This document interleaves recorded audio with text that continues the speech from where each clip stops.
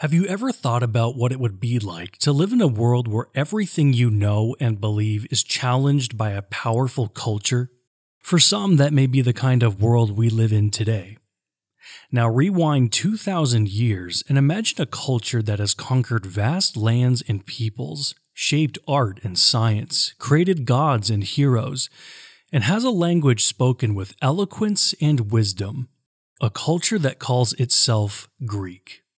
This is the world that the early church faced in the first centuries of its existence. A world where Hellenism, the influence of Greek civilization, was dominant and pervasive in the Roman Empire. This is the cultural setting in the first pages of church history. My name is Jared Luchabor, a graduate of Mid-America Reformed Seminary and a lover of church history. Join me as I take a step back and trace the beginnings of the common culture in the Roman Empire, one that those who professed Christ in the early days of the church's history would have faced every day. Join me as we look at the rise of Hellenism in this episode of the Church History Project.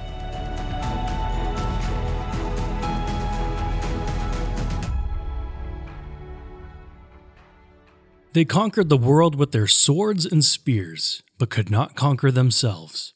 They were Romans, proud and powerful, masters of the known world. But they were also captives of a culture that was not their own. A culture that seduced them with its beauty and wisdom, its art and literature, its philosophy and religion. A culture that was Greek.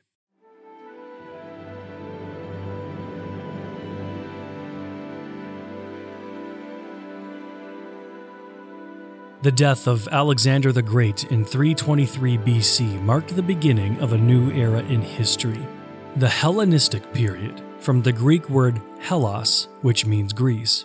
In this era, Greek culture and language spread out from Greece itself across the vast expanse of the world of the East, reaching as far as India and Egypt. The Greek kingdoms that emerged from Alexander's empire interacted with the diverse peoples and civilizations they encountered, creating a rich and dynamic cultural synthesis.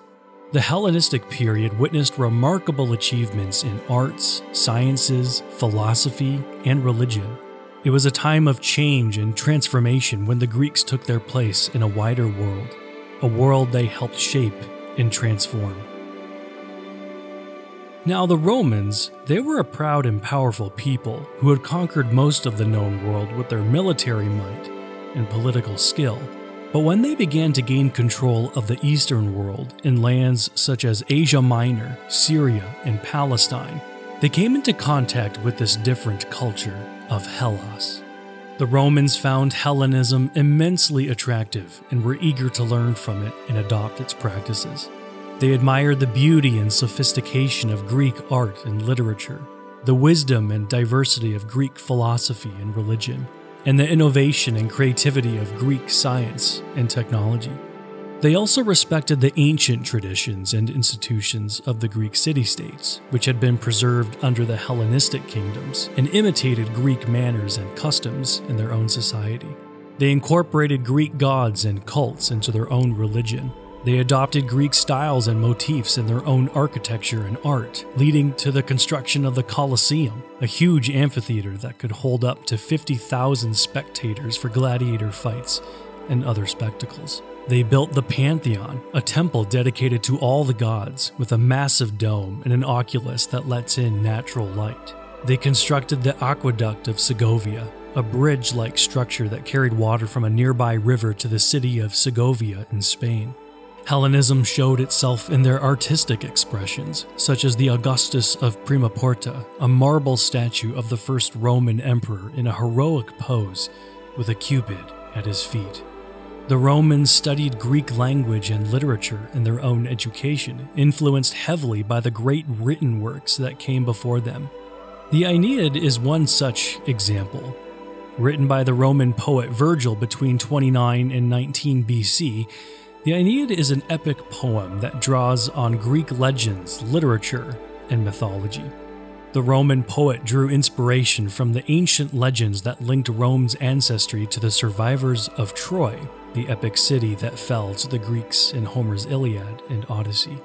Virgil followed Homer's example in crafting his own epic poem, borrowing many passages and even translating some lines directly from the Greek master. Yet Virgil was not a mere imitator. He also transformed the Greek material to suit his own vision and to reflect the Roman spirit. He highlighted the themes of duty, piety, and destiny that were central to Caesar Augustus's rule and ideology. Thus, by way of example, Virgil's Aeneid is both a Hellenistic and Roman work, a creative and original synthesis of two cultures. But not all regions were equally Hellenized. The eastern half of the Roman Empire spoke Greek as their first language, as it was the lingua franca of trade, diplomacy, and education. The western half of the empire spoke Latin as their official language, as it was the language of law, administration, and military. Thus, the spread of Hellenism in the 1st century BC created a linguistic and cultural divide that would shape the history of Europe and Asia for centuries to come, and eventually lead to growing tensions within the church itself. The Hellenistic period was a time of innovation and discovery, when ancient Greek culture spread far beyond its traditional borders and mingled with diverse peoples across the Mediterranean world and beyond. For the early Christians living in this cosmopolitan age, the rise of Hellenism presented both opportunities and challenges. On the one hand, we can appreciate the beauty, creativity, and intellectual vitality that characterized Greek philosophy, art, literature, and science at this time. The ancient Greeks valued learning, debate, and the life of the mind. Their gift for articulate speech and reasoned discourse aligned well with the new Christian message that was based on the Word made flesh. Tools of Hellenistic rhetoric and persuasion could be utilized to great effect by apostles like Paul to explain and defend the faith before audiences across the empire. Even the Greek translation of the Hebrew scriptures known as the Septuagint allowed God's revelation to reach those unfamiliar with the original languages. At the same time, Hellenistic culture posed temptations to idolatry, intellectual pride, and moral compromise that tested the commitment of early believers. Yet the light of the gospel proved stronger than these shadows. The first Christians managed to avail themselves of the best fruits of Greek learning without letting its errors obscure the truth. They engaged positively with the culture around them while staying rooted in love for God and His Word. As modern-day Christians, we can follow their example by appreciating the gifts of diverse cultures and being discerning about how to use them for God's purposes. Let us have open and gracious hearts, alive to the beauty for truth, while keeping our eyes fixed on Christ alone. By balancing engagement with faithfulness, perhaps we too can become lights shining in the darkness.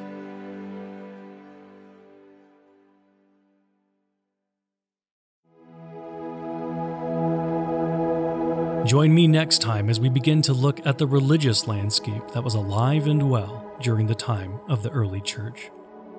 If you have any questions or comments, I'd love to hear from you. Feel free to reach out through social media platforms or through email, which you can find in the show notes. Don't forget to subscribe to the podcast on your favorite podcast app so you never miss an episode. And if you enjoyed today's discussion, consider leaving a review. I'm Jared Luchabor. This has been an episode of the Church History Project.